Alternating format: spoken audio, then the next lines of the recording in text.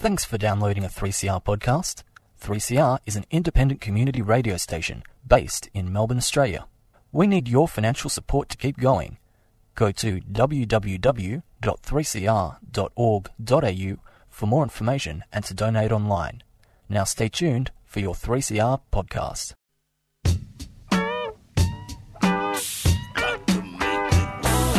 Communication Mixdown, the show that takes a critical look at contemporary media and explores the way we use communication to make sense of the world around us.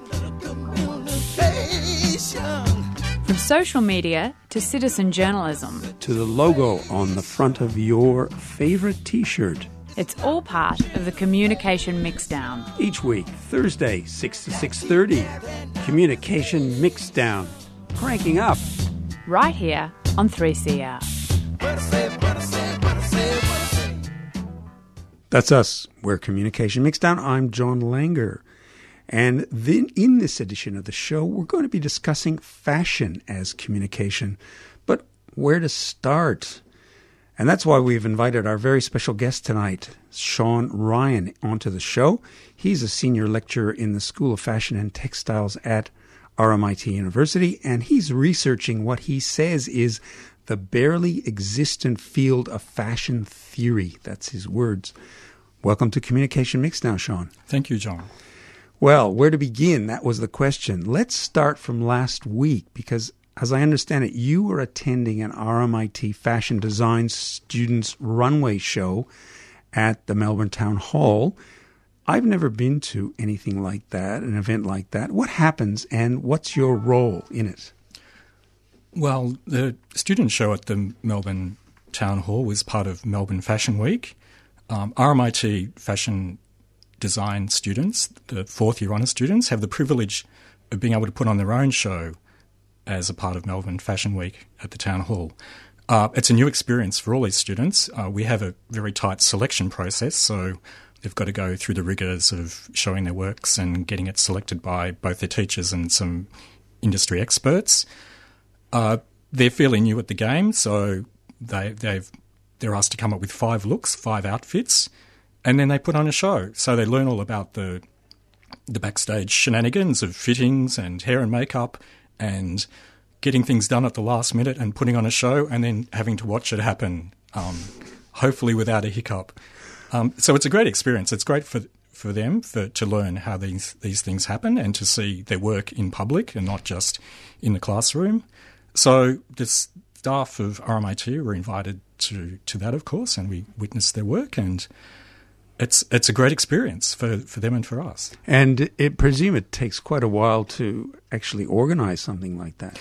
Organisation starts early in the year, in March, April, so we're approached by the Melbourne Fashion Festival organisers and by the Melbourne City Council, who are part of this organisation, and they tell us what the format for the program is. And from the start of the school year, the students are organising themselves and trying to hit deadlines to get work ready on time. Just in terms of notions of fashion, is there something that you detect every year where students are kind of locking into a particular, I don't know what you call it, a look or a style or a trend? Yeah. There are always designers who are flavours of the moment, and we're quite aware of them, and the students are certainly aware of them, probably more so than I am, because the more you're exposed to these things, the more kind of blasé you get about what's out there. But the students are very attuned to latest trends internationally, and you see that develop through their work. But at the same time, they're taught by very skilled teachers, and the teachers themselves bring their own style and look to what they teach the students. So it's always a combination of these two things. But sure, there are certainly trends, and you see things change. I noticed this year there was a lot more use of colour, which was quite well exploited. They were very good at managing colour. Also attention to materials, because they're being students, they don't have a lot of money, so they often make brilliant garments out of quite cheap clothing, out of quite cheap fabric. But I noticed they made some good choices this year. Mm-hmm. Do they get a grade at the end of this? I'm pursuing this a little bit just to kind of tease it out, because I have never been to anything like this, and just just for my own sake. And yeah, do they get a grade at the end of it? This is really an event that happens in the middle of the year, so they're not marked on what they present and how they carry out the exhibition, the parade, but this is part of their overall year's work. So they're still working on their garments, and by the end of the year, these students will have a collection to show, but not all students design for the runway. So some students design for exhibition. They put their work in some kind of gallery context. Others design to make films. So they're producing costume, and then they produce a film in which the costume figures and plays some part as some kind of character or some backdrop to a narrative or something like that. Other students, I think design is not so much their focus, and they'll probably end up moving into things like fashion design management or managing corporations, managing people, even things like fashion journalism. Yes. And a lot of them are already blogging and things like that. Yes. So they're not always runway creatures. They have a very kind of wide Yes. array. Yeah, range of look, interests, that's very interesting because you do think of fashion particularly sort of locked into that runway and the event sort of thing. You're expanding and that's the media portrayal of what fashion is. And a lot of our students come into the course with that idea in their mind, which I guess it's our job is to tell them that fashion and the clothing industry is a huge beast. It's internationally an enormous creature and with lots of ramifications for that. Now, something that's very intriguing to me is your background, and your background is in philosophy, and your doctoral thesis was a topic on Heidegger's interpretation of Nietzsche. Now, I wanted to ask you a question, not about your doctoral thesis, but rather, why does a school of fashion have a staff member who has a background in philosophy? There's the coincidental reason, and there's the curriculum reason. So the coincidental reason is my partner is a fashion designer, and she teaches at RMIT. And when I was sessionally teaching philosophy at Melbourne University, I was asked occasionally to come across to the fashion design program and give some lectures on pretty random topics, usually to do with aesthetics and art theory, but occasionally things to do with philosophy. Then I was asked by the head of the program to help her teach our honours thesis course. So that's pretty much what I teach, is a lot of history and theory in the program. So that's where my speciality comes in. And the honours students, they have to write a thesis. It's a four-year program, and we take that seriously. It's not just designing clothing. They've got to learn a lot about the history and theory of fashion and art and its related subjects. And they get to write a thesis on a topic of their own choosing. So it's not always about fashion itself. It might be about something about creativity in general, or about fashion and some other topic. Fashion and art, or fashion and media. Fashion and communication. Fashion and selfies, as I was talking to you about before. Right. So they're the two reasons, and a position came up and I applied for it, and I was lucky to get it. Right. Okay. Well, let's continue that fashion as communication. Now, some people have talked about fashion as working like a language, and it has a grammar. The assumption is it has a grammar, a syntax. You need to know where to place things in order for them to make sense, as it were. This speaks with this, and this is how we make sense of things. Is this a useful way of thinking about fashion as communication? Useful in a limited sense. This is a topic of endless debate. I guess it grew out of the whole structuralist movement, where the semiotics of not just words, but of cultural objects was explored. So the French theorist Roland Barthes thought he could apply structuralist thinking to clothing. He ended up not applying to garments themselves, but to language about clothing. So he looked at fashion magazines and how they talked about garments. But there is another stream of thought that garments themselves and the way we put them together can operate like a language. So I guess there's something like semantics. So a particular garment might mean something, like a wedding dress has a particular meaning, for example. Then you've got things like syntax. So you can put garments together much like you put words together to form a language. So if you wore a wedding dress with galoshes, for example, that would be perhaps a grammatical mistake. And then there's pragmatics, so context. So if you wore the wedding dress to work, that would be mistaking using language in the wrong context. So that is, to an extent, you can run that kind of argument.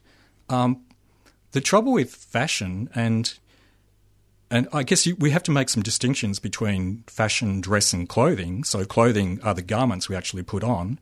Dress are modes of putting on clothing, on garments, and they can vary according to, say, whether you're at work, for example. So there are dress codes, or whether you belong to a certain culture. There are codes about how you wear your garments and what is appropriate in different circumstances. Fashion is something different. Fashion is subject to various kinds of interpretations of what it actually is. So there's fashion as style. So fashion is good taste, as putting things together in the right way. But there's also fashion as what's subject to the logic of change and novelty. So then we're talking about fashion as trends. Fashion is something that comes and goes. When fashion is thought in that sense, and that's quite obvious when you're looking at runways and magazines and things like that, fashion's constantly changing. So if it was going to function like a language, it's as if words change their meaning every 6 months. So it's very hard to run the idea that it's something static which is easily understood. It's only in contexts like, say, workwear, or things like subcultures where clothing changes very slowly that it can acquire a meaning which persists. Is it, just to jump a little bit further into this, and we can't. These are very complex issues that you're raising, complex ideas. But is it possible, for example, to go outside of that language, or is it possible to not be in a fashion? Like, is that a possibility?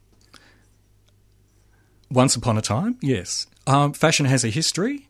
In Western cultures, there was really no fashion until the Renaissance, and it has to do with the decline of aristocratic, theologically organised systems of society and the rise of the bourgeoisie, the mercantile class, and so clothing is no longer tied to strict hierarchies, social hierarchies. The middle class becomes dominant, and for that reason, the levelling out of society makes competition between the way people present themselves much more prevalent. So fashion really begins, not so long ago, 500 years ago, but it really takes off with the Industrial Revolution when you've got mass production of clothing. So clothing becomes available to everybody. It's not just that you have two suits of clothing. You've got your workday everywhere, everyday wear, and you've got your Sunday best. You've suddenly got a range of clothing which you can start to acquire. Sean, maybe this is a good place to let's have a break. Give you a chance to take a breath, and we'll hear this and come right back.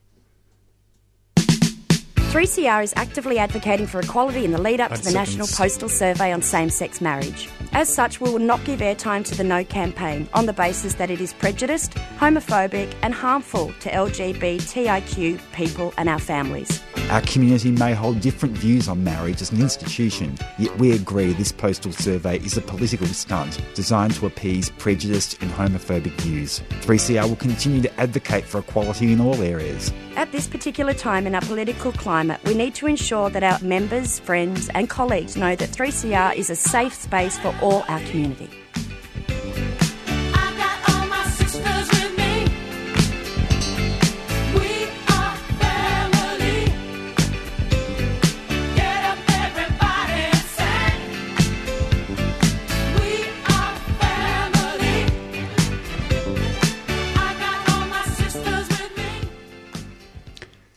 We're Communication Mixdown, and this week we're talking with Sean Ryan. He teaches and researches as part of the School of Fashion and Textiles at RMIT University. Sean, I want to pick up a little bit on what we've been talking about, particularly fashion and the rise of the bourgeoisie. And right now in Melbourne, there's an exhibition on, I'm sure you know about it, National Gallery of Victoria. It's the House of Dior exhibition, 70 years of fashion design. What I want to ask is why does fashion end up in an art gallery? And how does fashion become art and part of art gallery culture? This is a really interesting question with a bit of a history. I was saying a little bit before about the Industrial Revolution and the mass production of clothing. At the same time, we see the development of what's called haute couture, the French luxury fashion design practice. A lot of the initial couturiers saw themselves as artists. They modelled their practice on that of artists. They were no longer wanted to be considered as craftspeople, as tailors and dressmakers. So in the middle of the 19th century, there becomes a fairly close affiliation between movements in art and fashion. So, for example, in the 20th century, you've got both collaborations with and fashion designers seeing themselves as, for example, surrealists and designing in that kind of manner. So for much of the 20th century, there's been close proximity of art and fashion, but it's really only in the late 20th century, in the 1980s, I guess, that fashion starts to be exhibited in galleries. Before that, they were more anthropological exhibitions, dresses from different cultures and different historical periods. Suddenly we get exhibitions of quite contemporary designers that are actually still alive. A lot of the criticism that happened then about fashion exhibitions in galleries was that they're really commercial exercises to promote the store down the road who's actually selling the stuff that you're seeing in the gallery. Nevertheless, the movement has just kept going, and we don't just have garments on display in fashion galleries now. We have fashion performances and all kinds of talks and things like that. So I guess fashion is seen as a reasonably legitimate art form. There are lots of questions about differences between art and design and fine art and applied art and things like that, but I think there's no going back now. It's seen as something that has its place in the gallery. Let's move from high fashion to fast fashion. And there's lots of criticism now about fashion and consumption, and particularly the conspicuous consumption of what we think of as fashion and style, and how it gets disposed of, and there's a huge amount of waste, which is part of the argument. High volumes of waste. How do you think about this? It's something I worry about without actually wanting to research, but I have a lot of students that are very keen on this. So they see their future in the industry. They're quite concerned by the direction in which fast fashion is taking us. So there are counter movements in fashion, slow fashion, which want to recapture handcrafting and slower seasons. So for example, there's been a rapid acceleration of the number of fashion seasons. Once upon a time there were two. There was spring, summer and autumn, winter. Now you've got all these middle seasons, and what fast fashion labels do is they keep repeatedly dropping new lines of clothing into their stores. That's something that fashion students in particular are picking up on. And so there's a gradual movement, and there are lots of, especially in universities, colloquia and seminars that are trying to find resolutions to this problem. Perhaps it's about trying to forge stronger emotional connections with our clothes. And so how do we design to do that? How do we make people more attached to their clothes so they don't want to dump this week's T-shirt for another one next week? So these are real issues. It's partly about economics, but it's also about psychology. It's about emotional connections, and it's about supply chains, and it's about the kinds of toxic dyes we use to dye our garments. These are all serious issues, and because it's such a huge industry, they're quite urgent ones. Very interesting to hear about the pushback from the students. It's kind of almost like a grassroots movement that's pushing against. They're certainly not divas. They're quite concerned about the industry they want to move into, and they want to make it, to improve its social status. That's really interesting. Nice to hear that too. And something else that we hear a lot about is social media, and we were chatting about this just before you came on. The claim is it's changed the world of fashion very dramatically. What's your take on all of this? I guess fashion is essentially about identity and about expressions of identity. And so this is what's happening with social media, is that people are finding this as a new medium in which to express who they are or who they want to be. Because fashion is very much a visual expression of identity, and that's part of its criticism, is that we have a soul, we have a character. They're the core of our being, fashion is something quite superficial. It's even more superficial than our body, So that's part of the criticism of fashion, but social media is inherently visual, so this is a way in which we can display who we are quite visually through the way in which we dress ourselves and comport ourselves and adorn ourselves. So it's made for fashion. You just have to look at Instagram, for example, and all the students have Instagram accounts where they're posting not necessarily selfies, but their garments, their works. They're using it as a kind of mode of communicating the work and trying to even drum up potential customers and things like that. That's very interesting. And some of them, you were saying before, some of the students are actually doing research on the very use of social media to do these kinds of things. I have students researching memes, and there are fashion companies now that use memes. They're actually trying to create and control memes, which I think is a kind of paradoxical enterprise. There were students researching selfies, and I was talking to you a little bit before. One student is writing a thesis on compliments and how the recipient of a compliment downplays the compliment. So she's researching how people post selfies of themselves dressed and the responses that they give to the compliments that they're paid. It's a really common topic simply because it's ubiquitous. We can't get away from it. And presumably the students and the fashion industry itself has to take on board this tsunami of social media, and they do, to make itself out as a business medium. Of course, the larger corporations and the smaller corporations all have Facebook accounts and Instagram accounts and use Twitter and things like that. But we have, the rise of the fashion film, for example. So a lot of fashion now is communicated not just on runways and not just in stores, but the runway shows are themselves shown on film. But companies themselves actually make films. So we have labels like Dior or Chanel creating films with Nicole Kidman, directed by Baz Luhrmann, to promote their product. So the medium itself is moving away from face-to-face contact or face-to-hand contact with clothing, with fashion, to all these digital representations of what fashion might be.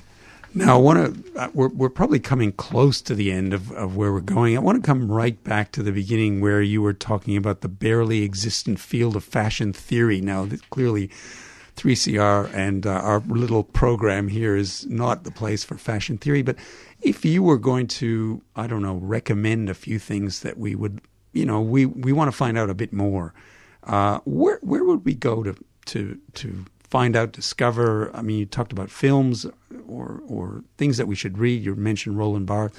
Are there things that you would say, look, here's some interesting stuff that we should be, tuning into? I was being a bit cheeky when I said the barely existent field of fashion theory because it's been around for a couple of decades now, but it's fairly new. Before that, it was the province of sociology and anthropology, but it's coming into its own. There are a few publishers in particular that publish on fashion theory. So the Berg Fashion Library and Bloomsbury Press are really dominant publishers in fashion theory. There are lots of little books out there which the students are discovering on their own, but there's no real... You can't miss this. This is the go-to book for fashion theory. It's still a field that's being worked out. We don't really even have a good definition of what fashion is, let alone a theoretical exposition of it. Every book about fashion starts with a debate about what the actual concept is. So until we work that out, I don't think we can actually come up with a fashion theory that everyone's going to agree with. Well, look, maybe it is a good place to finish because it's sort of like a question mark, but also projects us into the future and gets us thinking about what might be coming next. So, Sean, thanks so much for being with us on Communication Mixdown, and thank you very much for your insights. It's a pleasure, John. Thank you for having me. Talking there with Sean Ryan. He teaches and researches in the School of Fashion and Textiles at RMIT University. And yes, very interesting stuff. And I got to say, I'm thinking about these things as you've been talking, and thinking about some of these films that I might go and see. And I'll chat to you afterwards, and we'll get some titles as well. Well, we're Communication Mixdown, and we're going to get out of here. We're back next week, so we'll speak to you then.